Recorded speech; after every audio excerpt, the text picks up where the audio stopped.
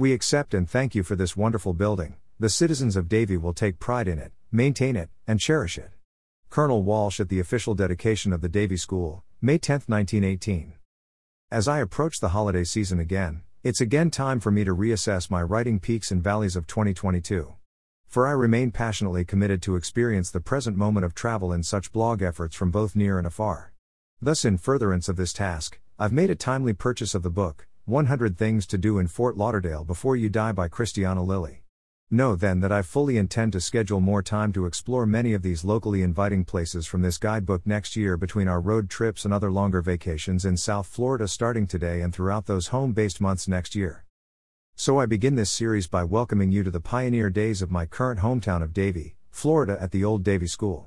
Follow me then on a photographic classroom tour at this historic site now recognized as Broward County, Florida's oldest school, and you might imagine what it felt like to be a student or teacher long ago. In particular, I invite you to ponder how teachers and pupils made best use of their time under adverse conditions in this rural community institution designed to serve a maximum of 90 students and 3 teachers of primarily Caucasian descent at full capacity. When I first entered this relatively roomy classroom, my eyes immediately turned to items most familiar to me from my own student past.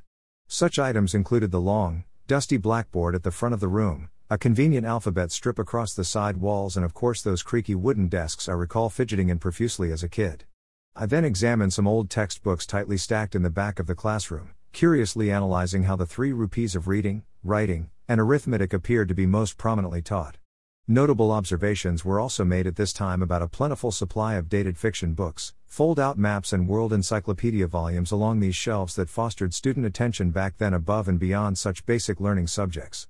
Turning to the matter of student-slash-teacher relations, I reasoned that the orderly arrangement of those wooden classroom desks, and the prominent placement of a cowbell on the teacher desk figured prominently in maintaining order in the classroom.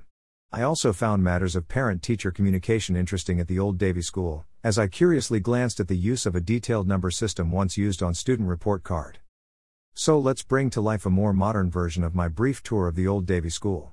For in such consideration of past versus present pertaining to education in this blog today, how might one effectively address those who complain now that we must return to the good old days of strict moral teaching, rule by the rod, and are maintaining a tight focus on teaching only the basics to maintaining quality education in our schools?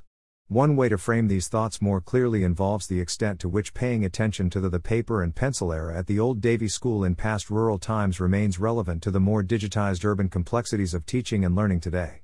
You might also try to envision how today's students and teachers could successfully adapt to other challenging conditions that took place then, such as working in uncomfortably hot and humid conditions in South Florida without air conditioning. As for me, I'm just glad that I discovered some resourceful ways to survive those challenging times of teaching for over 30 years that you got a strong taste of in this blog today.